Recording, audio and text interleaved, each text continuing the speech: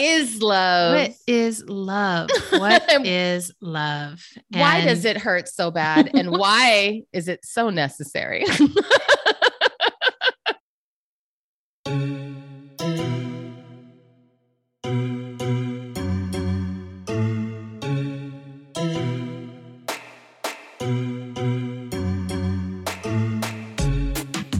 I'm Autumn Brown, a wealthy socialite, moonlighting as a bike courier from the 1990s and real-world hopeful, living on Dakota and Anishinaabe land, currently known as Minneapolis.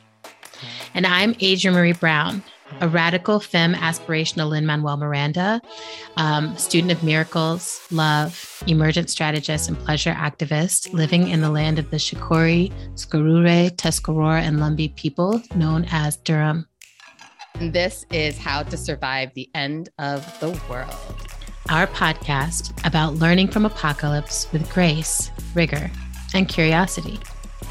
And this season 6, Season 6 is our all about love season. We are dedicating this season to our Black feminist new ancestor, Bell Hooks, the beloved one, and particularly her groundbreaking work, All About Love, New Visions. And we are going to dedicate an entire season to talking about love in this world right now and how it's deeply tied into why we want to survive, how we survive, and who we survive with. Get ready for some new segments. Oh, yes.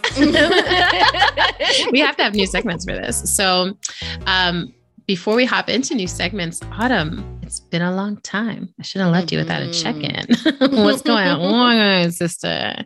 Well, yeah, how are you? I mean, you know how I'm doing. I literally just left your presence. You literally just left my house, my actual house that I live in now. I'm doing really well today. My big fun announcement to our listeners is that I bought a house. And a whole house. And I am currently recording from my office on the 3rd floor of my whole house. And it's a beautiful, beautiful space. And it is also the first true office that I've ever had. I've worked from home most of my adult life, but I've never had an office that wasn't also a bedroom or a living room or a corner kitchen or a corner of something else. So this is like a big upgrade for my life, that I have an actual space that has a door that closes, that's like on a different level of the house than where everything else takes place. But everything about this house is like very magical. Everything about the way that I came into ownership of this house is extremely magical and imbued with magic. And, I have to say, like, when I went through my divorce, as you know, I was like, I'm never buying a house again. I was like, I'm never, I just had all these feelings associated with like having to let go of a house that I, thought I was going to like grow old and die in. Yeah. And so there's something that's been so really beautiful about making the life affirming choice to say, I'm going to buy this house because I plan to actually be here for at least the next decade of my life, and to feel really at home immediately in the space. And just, there's been a lot of joy already. A lot of big feelings already in the space, as you got to witness a couple of days ago. Like the kids are really enjoying the space. I'm really enjoying the space. And it really is like, I can already feel the ways that it's like making my life better. So I'm very happy. I'm very happy today. It's such a gorgeous home. How are you today? You just got home. I just got home from your beautiful home to my beautiful home. And I'm feeling really intact, like that I keep having this like, oh, I can really feel all the parts of myself in my house.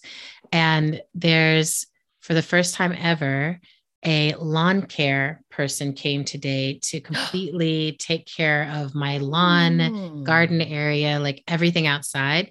And like it with no, like he was just there. He just like, I looked out the window and I'm like, oh, you're just handling it. Like there was no like, let's pretend like you know anything and you need to tell me what to, like, it was like, it was just like, I can He was see. like, you filled out the intake. So I'll just, he's like, this is bad and I love it. And I'll take care of the land.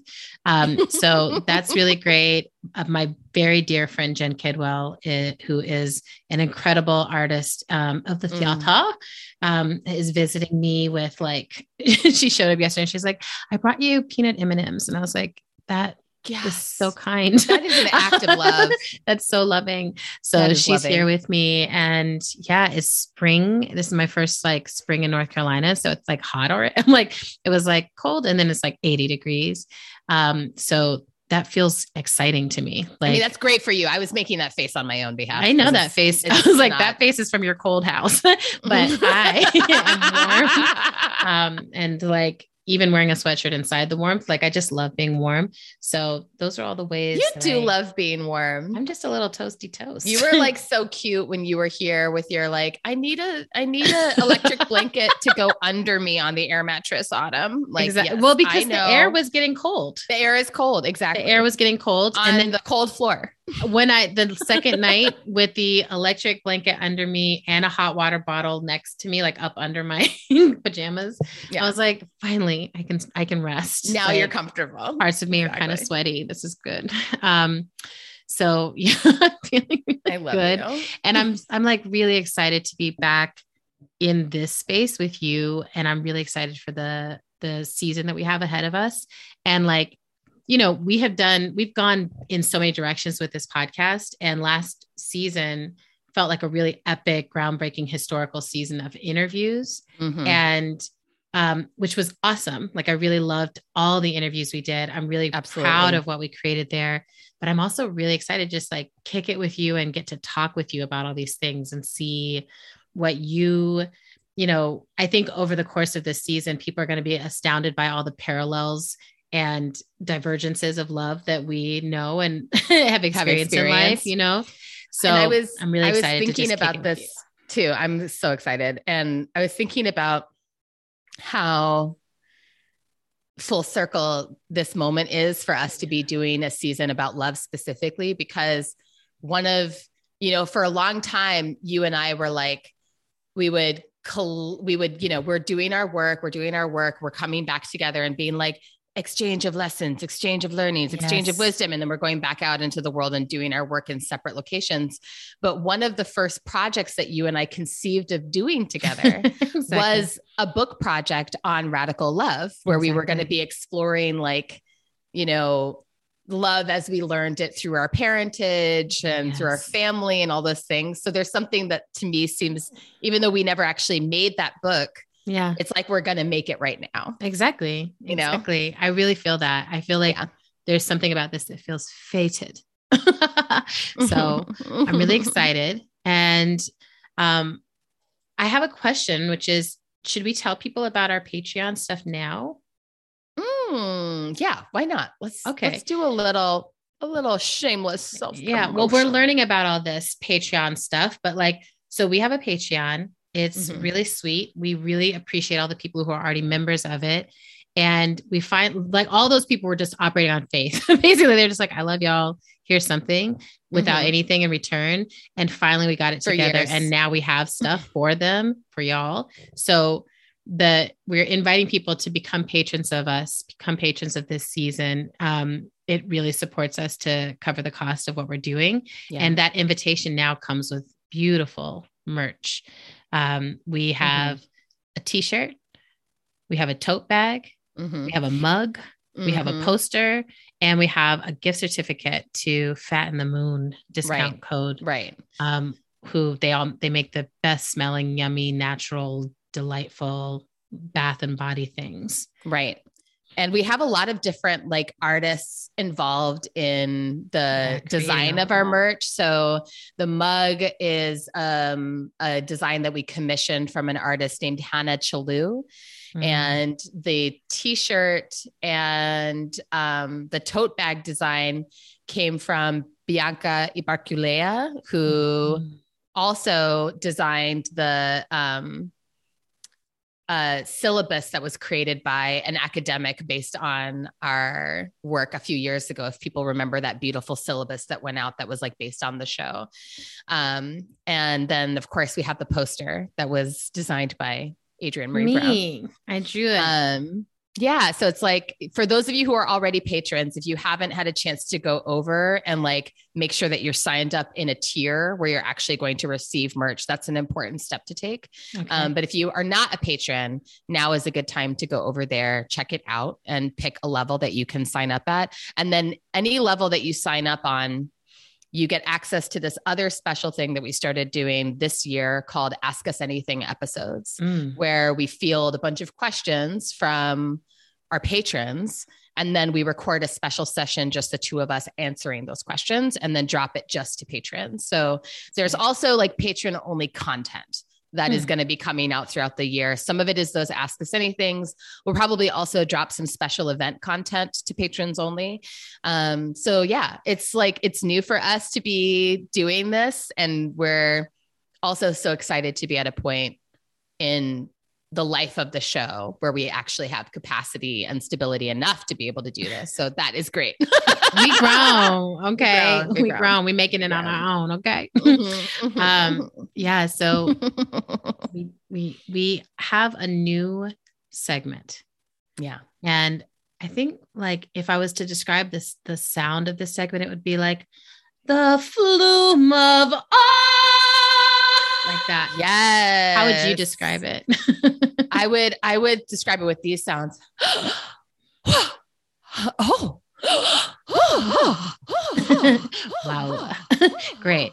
So yes. So we last seasons, we've given you the flume of rage, and we really spent some time digging deep into what was enraging to us. And there's plumbing the depths of our anger. We plumbed it. But now with this season, because our focus is really about love, we wanted to give ourselves room for awe, to really notice that even in spite of everything out there that is hard and difficult and sad and, despairing and grief filled, there are still these moments of awe. There are still these moments of wonder and joy and pleasure. And we wanted a chance to uplift those and share those, and just share what's really inspiring and exciting us right now. So this is going to be our first flume of awe. The flume of awe. So going forward, we'll be asking each other, what is something that is giving you joy, pleasure, and or other feelings of awe? And Adrienne, do you want to go first with your flume of awe? In general, folks know that I have a soft place, a joyful place in my heart for direct action. Like I just feel like it moves me every time I see humans willing to put their time, energy, and bodies in front of what they care about. Right. And just like, this is something that really matters to me. And recently, a ton of scientists around the world took a direct action where they went out of their buildings, locked themselves to their buildings, locked themselves to the front doors to lock down the places where they were working in order to make a statement about the level of climate crisis we're in. Wow. And the climate crisis is a place of despair for me, but all the actions I see humans taking, humans who may or not see themselves as warriors in this struggle, but like something has moved them to this point. So the first video that I saw was this NASA scientist who was doing it. He had chained himself to the front of his building, and he was crying as he took this action. Like it was so tied into his heart. And what I felt when I was watching it was that awe, that I'm like, I don't know this person. I don't know any of these people, but the feeling I have in my heart for this world, they have that feeling in their hearts. Yeah. And, I felt like as an earthling, I could feel the way the earth receives the love of that action. And it's gotta stop. We're gonna lose everything. And we're not joking. We're not lying. We're not exaggerating. This is so bad, everyone, that we're willing to take this risk, and more scientists and more people are going to start joining us. This is for all of the kids of the world, all of the young people, all of the future people. This is so much bigger than any of us. It's the same energy I felt during Standing Rock. It's the energy I feel about the activists who are holding down the mountains in Hawaii. I feel this way where I'm just like, oh, like there's so many of us still loving and fighting for this place. And that fills me with awe.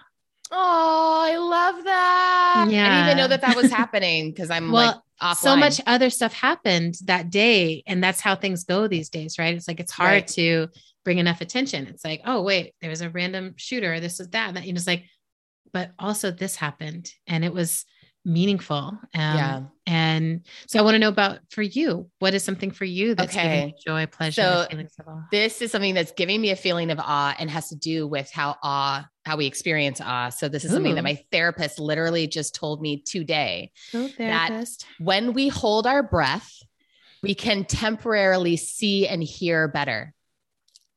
What?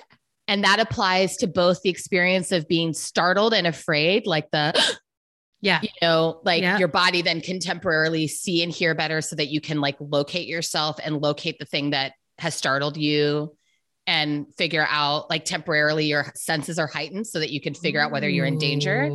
But it also relates to experiencing awe. So if you see something that is like beautiful, then your senses briefly will heighten so you can take in more of the information of that awe and awesomeness. That's good design. How fucking cool is that? Pretty fucking cool. Like, that's amazing. I love stuff like that. I just love stuff like that. Way to go, human body. And I love also, I love the fact that like the same function serves both sensations. Are you terrified? Are you terrified? Is it wonder? You need to see it. Better hear it. You need to hear this, girl. You need to hear this. Wow, that's incredible. I love it. It feels tied into the fact that when you lose a sense, another one heightens too. Like there's just these ways of balance in the body. I love that. Thank you. Yeah, so cool. Thank you, therapist. And thank you everyone for coming to our Flume of Awe. So,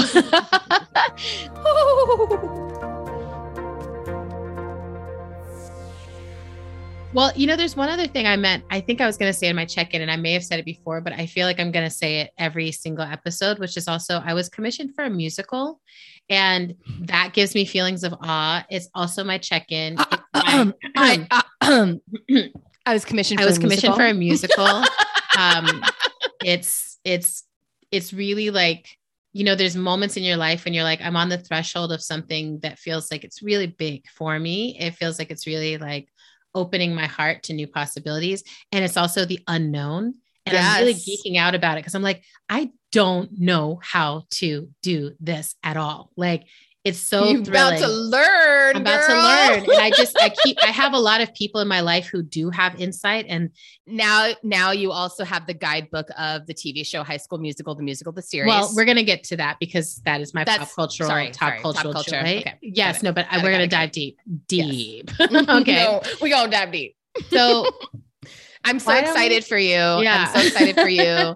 And I'm so excited for, like, of course, the supports that you're going to call in around how this is done. And also I'm so excited for the way you're going to do it. Yeah. Cause I'm just like, even calling it a musical it's bending the reality of what it is. Cause I'm like, it's like a musical ritual immersive experience. Of course. Like, it's, you know, it's basically the dream in my head of what humans are doing whenever we're together. So I'm really excited. But it fills me with awe. So yes. So here we are, sister. Can I introduce the primary? I really need you to bring the theme in. Here's what the theme is. What is love? Baby, don't hurt me. Don't hurt me no more. What is love? That's the theme of our conversation today. What is love? What is love? What is love? And why does it hurt so bad? And why is it so necessary? Oh, I love this. Well, and I want to know, like, for you, like when you walk around in the world and you love things, like, what is love to you? How do you define it? Yeah. And I was actually just, I was actually just talking with my Aikido teacher about this a few months ago. Because I was like describing how the feeling that I feel when I'm on the mat and my energetic field meets the energetic field of another person that I'm practicing with, then like the only thing that's happening is like, I mean, physically, the only thing that's happening is like the two of us are trying to work out the technique together. That's right. But in the moment of our energetic fields meeting, there is something that's so profound and indescribable. And to me, it often feels like love, or it feels like the thing that I would say is like that experienced, like aliveness sense that you have when you're in someone else's presence. And it's been interesting to experience it like in my dojo as with a bunch of people who, most of whom I only know in that context. Right. That's right. And in some ways it like makes whatever feelings I'm having towards other people in the room, it's even more precise because of the fact that I have only the dojo as the context for the relationship. Yeah. And so there's less and less and less that I can project onto the people, because it's just like, I'm a body, you're a body, we're figuring this out together. But if I can kind of extrapolate that experience as like there's like this then if I take it closer to home, that I'm like thinking about last night, you know, sitting on the couch with Mairead and watching an episode of High School Musical, the series. And then just like looking over at Mairead, and Mairead looks over at me, and we just look at each other and smile. And then and Mairead takes my hand, and then we just turn back to the screen. Yeah. And there's something in that like exchange of affection that requires absolutely nothing verbal. Yes. For us to both be deeply understanding that the thing that we're feeling is love for one another. Yes. You know, I think that one of the things that makes love so unique is how difficult to verbalize it is, you know, and how most of the ways that we experience or know that we love someone are things that, you know, it's like why most poetry and song is about love, because we're always struggling to find the word for the words to describe what the feeling is. That's right. Yeah. What about you? Like, how do you like try to say what love is? So there's, you know, in the reading of All About Love from Bell Hooks, she has this definition that I fell in love with, which is an echo of the work of Erich Fromm. And it's defining love as the will to extend oneself for the purpose of nurturing one's own or another's spiritual growth. And when I think of love as the action, right, rather than like a state of being or of that you can fall into, it's like the act of loving is really that, like, I'm extending towards your spiritual growth and I'm nurturing my own, and all of that's happening concurrently. So mostly that, but then also I think about my nibblings. I think about when I got to hold you as a little baby, you know, where I wasn't thinking about growth. I didn't have a framework, and babies don't have a framework of growth. And I love that you brought up sitting on the couch with Mairead, because, you know, last week I was sitting on the couch surrounded by all three of your children, you know, and they needed to be in touch with me. So like Finn was like reaching over Mairead to have a hand on my shoulder. Siobhan had her feet tucked under my leg, and Mairead was like tucked up under my arm. And we just had these moments of just like sitting there smiling, beaming at each other. And I know that from me, there's that pouring of spiritual growth energy, but from them, there's just like, I love being in your presence. This is the best thing, you know? And I never doubt that when I'm with them, that they're just like, this is just great. Like just being with you. And when I think about every experience I've had of love in my life, whether it's parental, familial, friend, communal, you know, all of that, it always has that essence to it. That's just like, this is what life is about, being here with you. This is it. And, you know, those feelings sustain through kind of the things that are really, really difficult, when it's like life is hard, but because we have this love, it comes up under what's hard and makes it possible to keep moving forward. Right. Mm-hmm. And I want to offer 2 quotes from Bell Hooks's book also. So, to love well is the task in all meaningful relationships, not just romantic bonds. Mm-hmm. Right. So I love this love as an action. Love is something that we are trying to get great at. And then to tie it into why we, as the host of How to Survive the End of the World, would talk about love for an entire season, I want to offer this quote from Bell Hooks, which is, "Only love can heal the wounds of the past. However, the intensity of our woundedness often leads to a closing of the heart, making it impossible for us to give or receive the love that is given to us." So when I think about how we're in a situation where we even need to survive, it's because there are these deep wounds that have come between us as a species, wounds that have become systemic, wounds that have become structural, wounds that are keeping us from a sense of deep belonging to each other, right? Keeping us from being able to feel ourselves intact in relationship with others. And if only love can heal the wounds from the past, then we have to find ways to make it possible to open our hearts again and let that in. And, there's that Japanese practice of healing things with gold. I have a ceramicist who is doing that for me right now with a pot. Right. So kintsugi. So my friend Ian in Detroit did that for me with a few items last year. And I remember thinking like, oh, when I say healing, this is a little bit of what I mean. It's like, there's some gold in the universe and I'm not the gold, but I will help it find its way into these gaps, and I want to think about that with this season, that part of what we're doing is figuring out like, where are the wounds that we're trying to survive and how can love be the medicine? Yeah.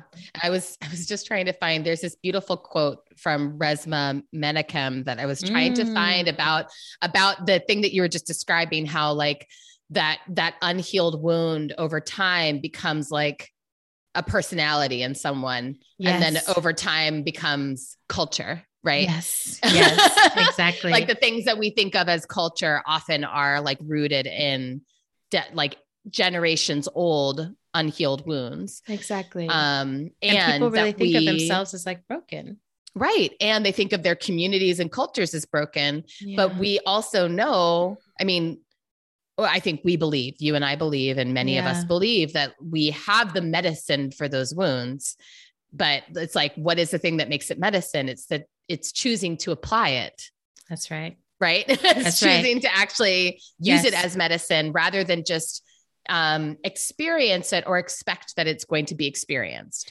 Yes. And that's part of why I love this definition that Bell Hooks, uplifted, because it's like, okay, so we need to extend that, right? We need to find a way to open, soften, and be generous in this moment. That's actually the most important thing. We've been given a narrative of scarcity that keeps us divided from each other and wounding each other and staying in those places where we're like, I don't even think I can love, or I don't even know how to be a different way. And it's like, actually, there's a will that we can cultivate to extend ourselves towards nurturing our highest selves, towards nurturing our loving selves, as we are, and nurturing each other.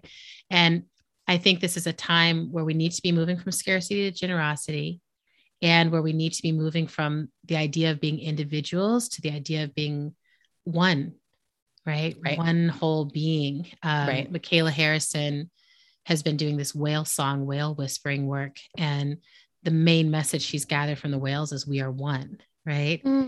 Which I find so loving, because it's like, oh, like when I offer love to anything else, I'm offering love back to myself as well. Like it's a total act, like there's not even inward outward. It's just like, it's all so interconnected. Yeah. And that like thrills me. Not to make it all about science, but the science backs that one up.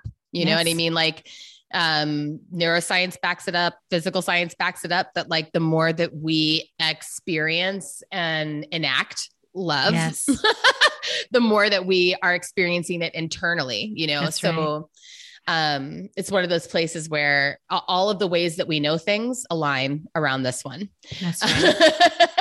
That's right. So I thought we could, we've mapped out a season, and what we cover may or may not fall as neatly as this map, like we may get lost along the way. There may be moments where we're like, wait, we've got to climb up to that ledge and see what's up there. So it's like a suggestive map through an adventurous territory, but we wanted to share with you all some of the things we're imagining exploring over the course of this season that we're excited to get into. And I thought we could just sort of take turns going back and forth with what we have so far as ideas. So one thing we really want to explore is what it means to love ourselves as we are, right? And I think of my teacher, Spinta Khandawala, she was the first person to say to me, like, nothing to fix, right? There's nothing to fix with you. There's nothing that is like fundamentally broken in you. It's just, how can you sort of be with everything that has shaped you to be as you are? And then from that place, act towards yourself, like where do you want to go? So there's a self-acceptance that is at the heart of this kind of love. It's like, I am who I am, and I can't be ashamed of the things that shaped me to be who I am. That's the particular basket of life that I was given to work with, right? If that's the show, what's that show? Chopped. Right? It's like, here's your random ingredients that include a package of ham and a bottle of Prosecco. Exactly. Right. And so Fruity Pebbles to make a dessert. Right. So it's kind of like life is like you're chopped, right? It's just sort of like you were given, excellent parenting or less excellent parenting, poverty, wealth. You were given a race. You were given all these cultural artifacts, or none of them. You were given song, spirit, practice. You were given trauma. You were given privilege. You were given these things. And here you go. And how are you going from this to make the beautiful meal of your life? How are you going to make something not just edible? Okay. How are you going to make something delicious and incredible? And part of that is our bodies. Part of that is our minds. Part of that is our spirits. So we're both now getting into those ages where it's like, oh, the body really starts to change, and you can think of it as deterioration. I'm really not feeling it that way. I'm just sort of like, oh, my body is changing, and I have to be much more mindful to shape those changes and partner with my body and love my body as, like, I'm like, we're not going backwards, right? This body that is 43 will never be 23 again. This body is 43. And what is the most loving way I can be 43? Right. And for me, and what do I want 63 to look like? What do I want 63 to look like? I'd like to get to 83, 103, 203. So, how are we? Yeah. Just it's me. Right. So I really want to talk. I'm like, I'm laying here frozen, but I'm healthy as fuck. But I'm healthy. But I want us to talk get there about the health practices we're engaging in and what has shifted with those.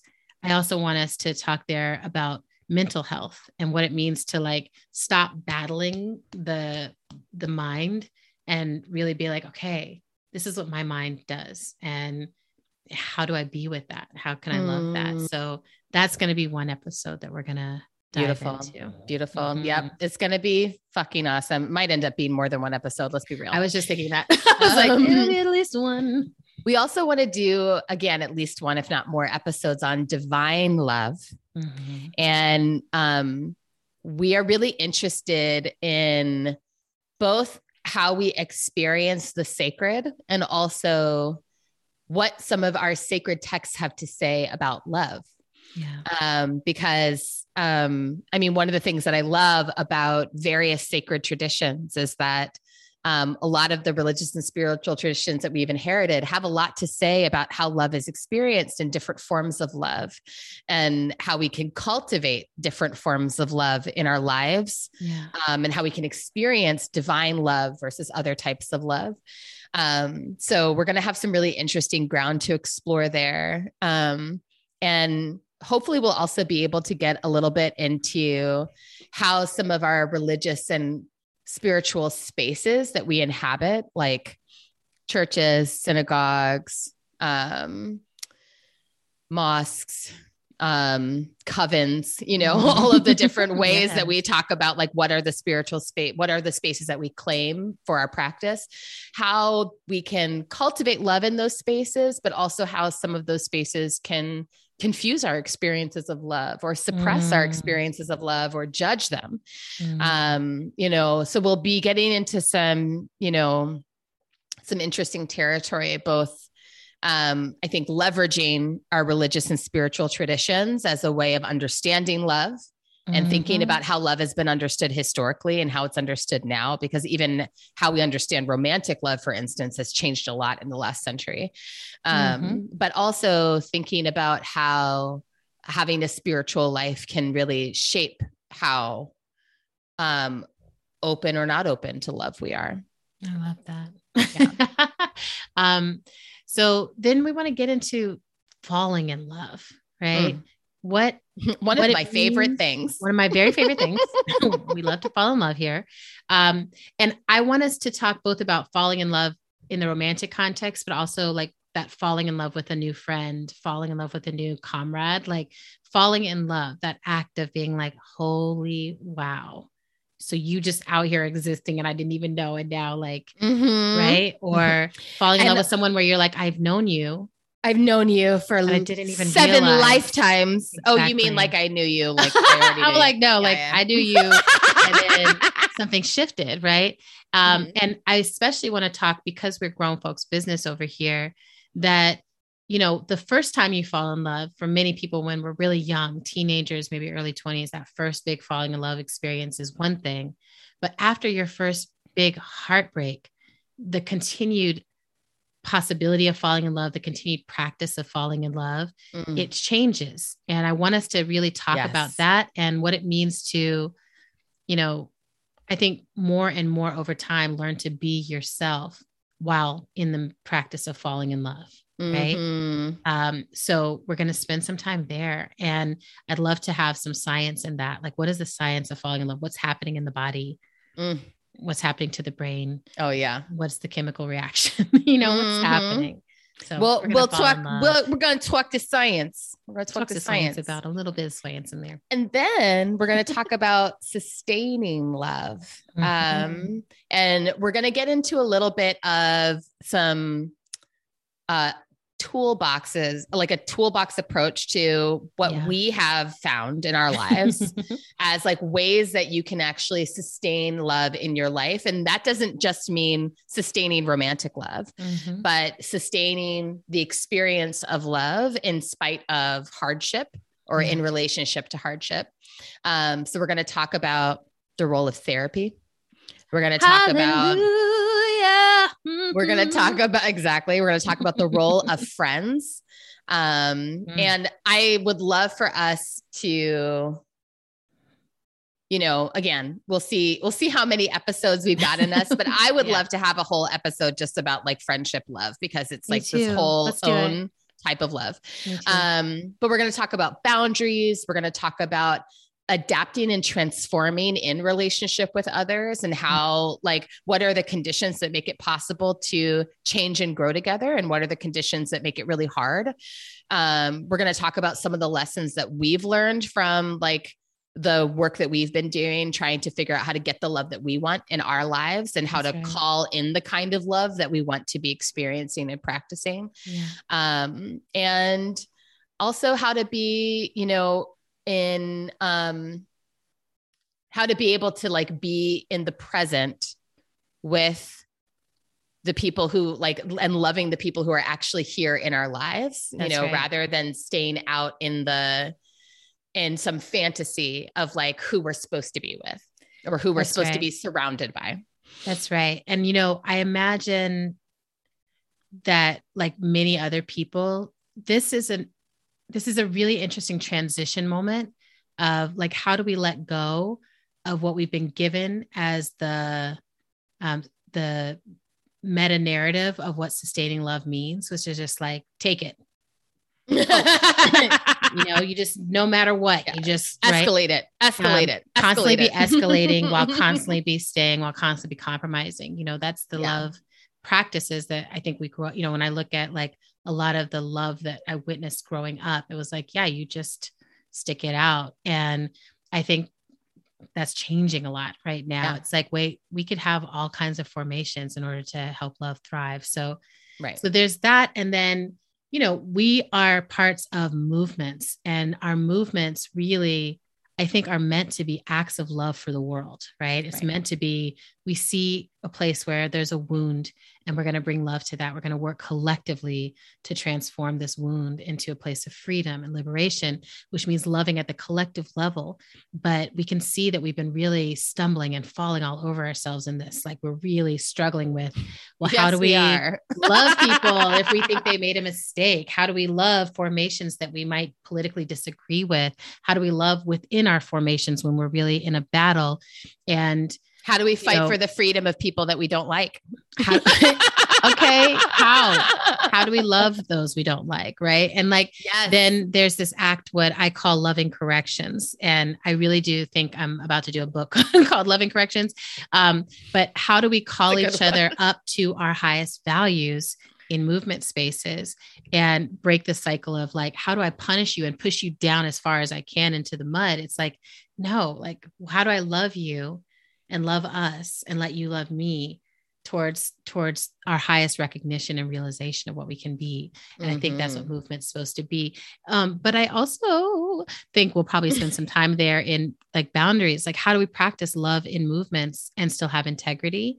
And at this point, I'm calling it the Hemphill method and not just the quote of Prentice Hemphill. Correct. The Hemphill method is like, how do you practice boundaries that help you set the distance at which you can love others and yourself simultaneously. So Prentice Hemphill, the Black Buddha of our times, is offering so much wisdom around boundaries, but we're going to probably spend some time there because I think in our movements, our inability to set boundaries means that often by the time we are trying to set them, it's in like a crisis mode. And it's like trying to set dynamite and create a moat and like all kinds of stuff that's like, oof. Love would not act that way. So literal dynamite. Yeah. Related. Tell us about the next one, because I think it's very related. It is very related. So what does it look like to do work that we love? You know, how do we find the work that we love? And then how do we give ourselves permission to do exactly the work that we love, you know, and that loves us. And that loves us. And, you know, you and I have both been on quite the journey in our lives as adults around coming to understand what it is that we actually love to do, and then positioning ourselves to be able to do that work. Hashtag blessed. And, you know, having to navigate some of that discernment. I know that both of us have done around like, well, what are the things that I'm called to do? What are the things that I'm really good at doing? What are the things that I was trained to do versus what are the things that I actually love to spend my energy on, you know, even if I'm neither good at them nor trained to do them. So we're going to talk about that, like about the journey towards like having a feeling of, I love what I do. That's right. Which, you know, I think is so core to feeling like you love your life, right? That I'm like, if you spend your life doing things you don't love, it's really hard to love that life. So, for real. So then, you know, every single episode, we spend a little time in pop culture, top culture, cultural space, but we also wanted to spend some time in like, how do we build a culture that we love? What are the things in our culture currently that we love and maybe why? So I want to do, you know, in that space, some deep dives into like, what are these things that capture our collective cultural attention, and why do they capture that attention? And how does that relate to our liberation path? Because I think a lot of times it's places where we see people taking big risks. It's places where we see people loving themselves out loud. You know, I'm like, we live in the age of Lizzo. We live in the age of Star Trek Discovery. We live in the age of things that are like, wow, like this feels like such a love offering, you know? So I want us to live in the age of Bridgerton. Oh, we're going to talk about that, right? Yeah, Okay. it's my pop culture. I was like, Bridgerton. So we're going to spend some time on the culture that we love. We're also going to spend some time on family, and how we experience love within the context of family or don't. We're going to talk about family shaping as, the earliest locations in which we come to understand for what love means, or how we're shaped to understand what love is and what love looks like. And some of the, some of us learn really healthy shapes, and a lot of us learn really maladaptive shapes for what love is supposed to do for us and how we're supposed to experience love. And I think a lot of what we are going to focus on is, what does it look like to practice loving our families as adults? And we have developed some practices with our immediate family, our group as sisters, and our immediate family, including our parents, that have helped us stay in loving relationship with each other. And so we're going to be talking about some of those practices in depth. And also what we've heard from other families who've learned, like, how do you love each other as adults? How do you continue choosing each other as adults, especially once you've reached a point where you no longer necessarily have to choose each other? That's right. I'm really, I think that's going to be one of my favorite places, because I'm both so overjoyed by what we're practicing right now as a family. Like, how it feels to be in our family right now feels like the result of a lot of intentional choices to extend love and extend towards each other's nurtured spiritual growth, so I'm like, we're rocking it. And then finally, although it might not be the final thing, but finally, as a topic we want to explore, is loving at the level of species. So, which to me includes, like, how do we think as a species, right? Of like, how are we nurturing the whole? How are we nurturing each other and nurturing the planet that is our home, right? As a species, it's like falling in love with this place and thinking of it as one place to protect feels so important. How do we do that? How do we let go of all the borders and territorial thinking that keeps us from understanding that we are one species, one being, one interconnected body? And in this, I think we also have to talk about what it means to love the future, right? Like, not just to have ambitions for our own individual futures, but to actually have a sense of, like, I feel in love with the possibility of the future. I see something other than just a dystopian slog of horrific things. I see something actually really beautiful out there ahead of us. And I want to, and to love future generations enough to fight for a future that they deserve to live in. Yeah. And, I think it's something that I hear so often in people who become parents, where it's like, oh, everything has changed. Now I understand, and I can love out ahead of me beyond my lifetime in a different way. I know that as an auntie, that's something that happened for me, as I was just like, it's not theoretical anymore. It's these people. And I really want people, them, and the people that they're going to bear, and, and so on. But I think this is where, we will be able to tie back into Indigenous wisdom of thinking in terms of 7 generations, which I think is, to me, the most loving worldview that I've ever really come across. Is like, oh, like, I'm loving myself in this vast sense of what it is to be of a time, place, and being. So that is what we're thinking of so far for our season. We hope it excites you as much as it excites us to look ahead at these conversations.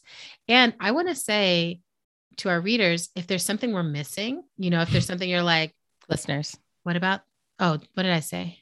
Readers. Well, I am also a writer. To our listeners, that if there's something that you're like, I'd love to hear y'all touch on this, or, this might tie into one of the topics you've already explored, or this might be something different.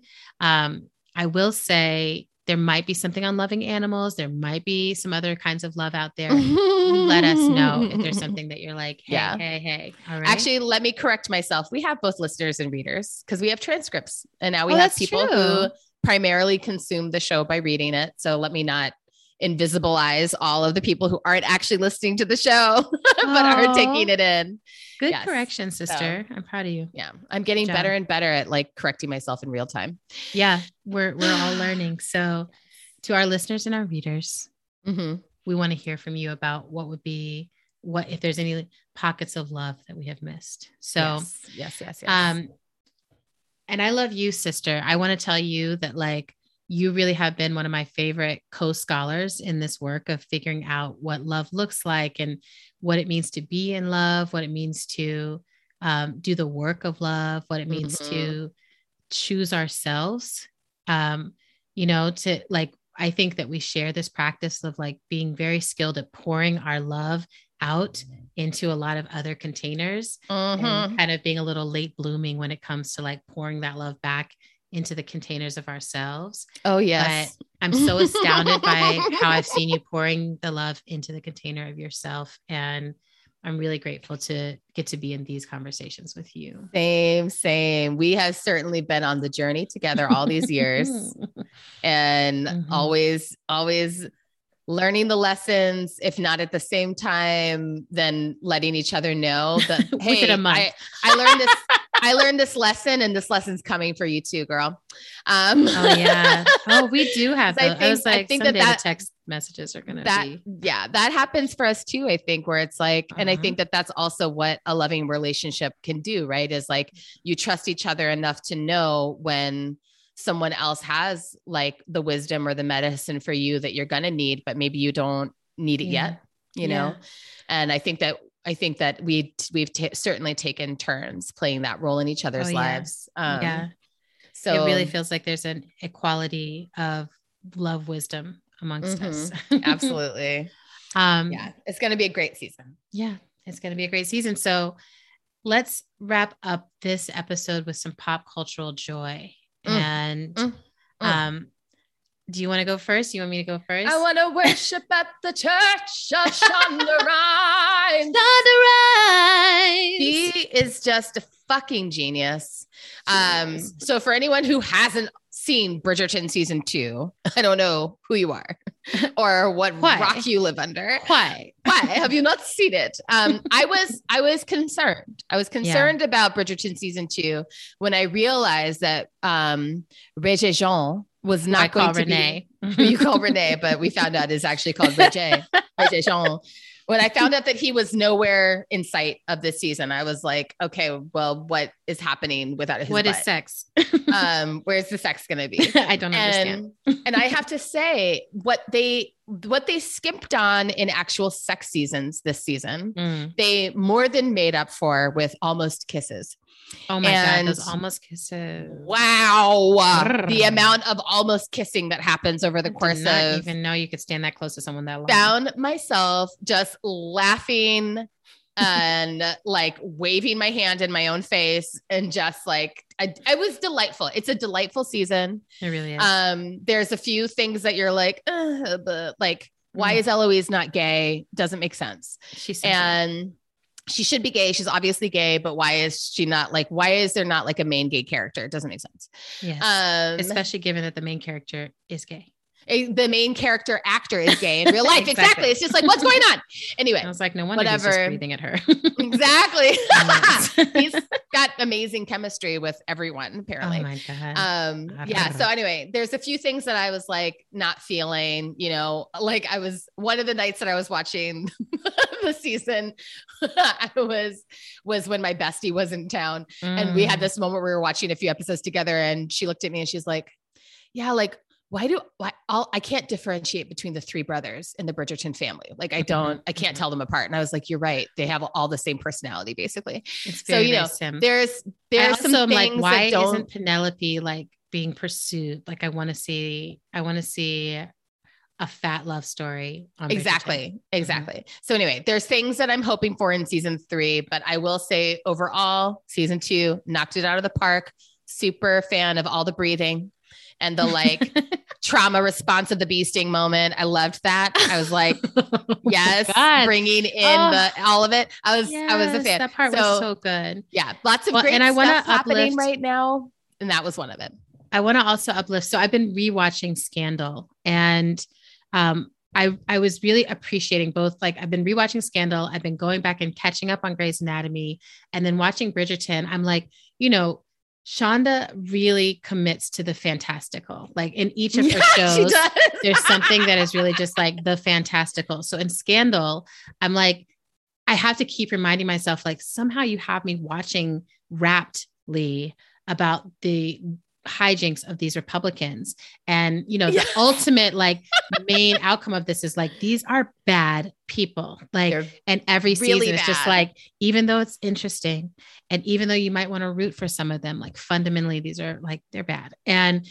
But there's this fantastical thing, which is like, there's a love story and they're good, Right. And they're the white hats. They're white hats. Right. And I'm like, oh, but that they're white hat like is really liberal. And I'm heroes. like, you literally have like bloody fingerprints all over your white hat now. But anyway, so with Bridgerton too, I feel like she's really doubling down on the fantastical, like, this is a diverse space that will never, ever, ever talk about race. Like we will not do never it, does, right? Is not part of it's the not story. We will talk, there will be scandal that is related to like who is marrying who, but it will never have anything to do with race. It's only class. That's the only thing here. Yeah. And it just makes me think like, I just hope that all the people in movement who are always like, it's only class, are just like watching this and just enjoying it. Right. I'm like, this is what it looks like if you try to hold the analysis that it's only class. You just see the race anyway, and you're just supposed to keep pretending. So enjoy.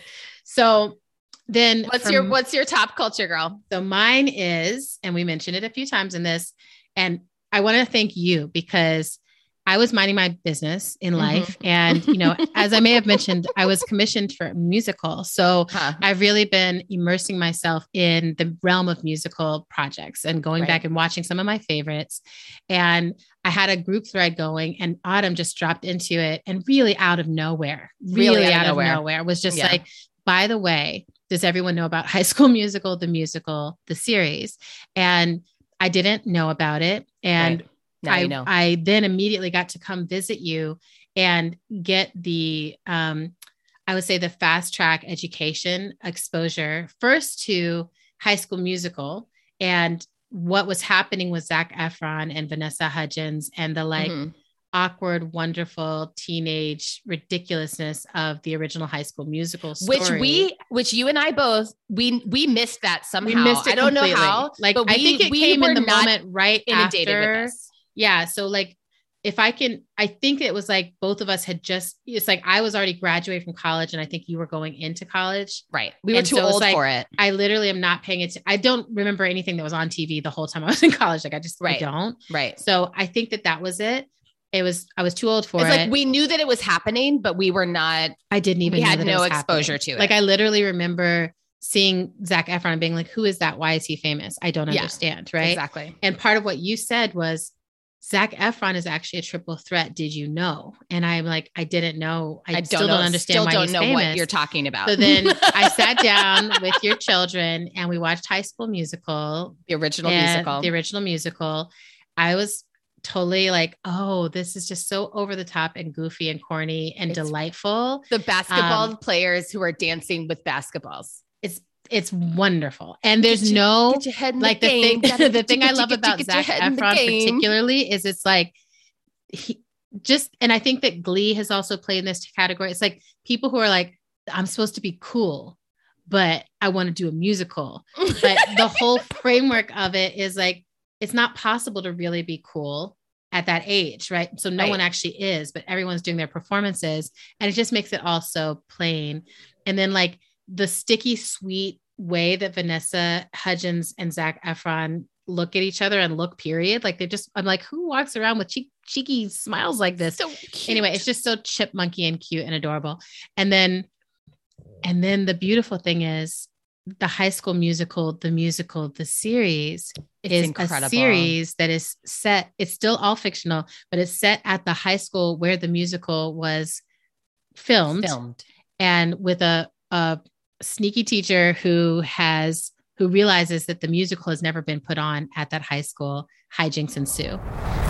Auditions are after school. I've seen the original movie 37 times and the first 15 minutes of both sequels. It would be insane to think I might actually have a shot at playing Gabriella. Now, what I'm still so deeply in love with is we don't ever know what the musical is that they were putting on. There's never like here's the musical. It's like someone keeps writing songs that seem to be sort of, is there a storyline? We don't know, right? We don't know this. It's not like we're putting on Romeo and Juliet or we're doing this or whatever. It's not like that. Wait, you mean in the series? In the series, it's like in the series they're putting on High School Musical, but High School Musical was them putting on a musical. Oh, right. And we never know what that, we never know what that That's musical true. is, right? But then just songs keep getting written.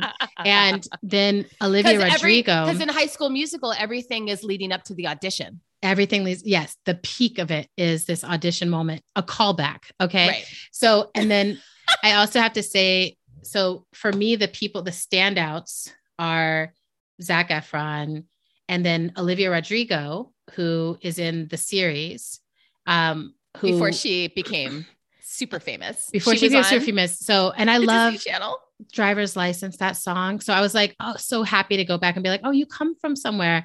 And then I was like, this song didn't just drop miraculously out of the sky.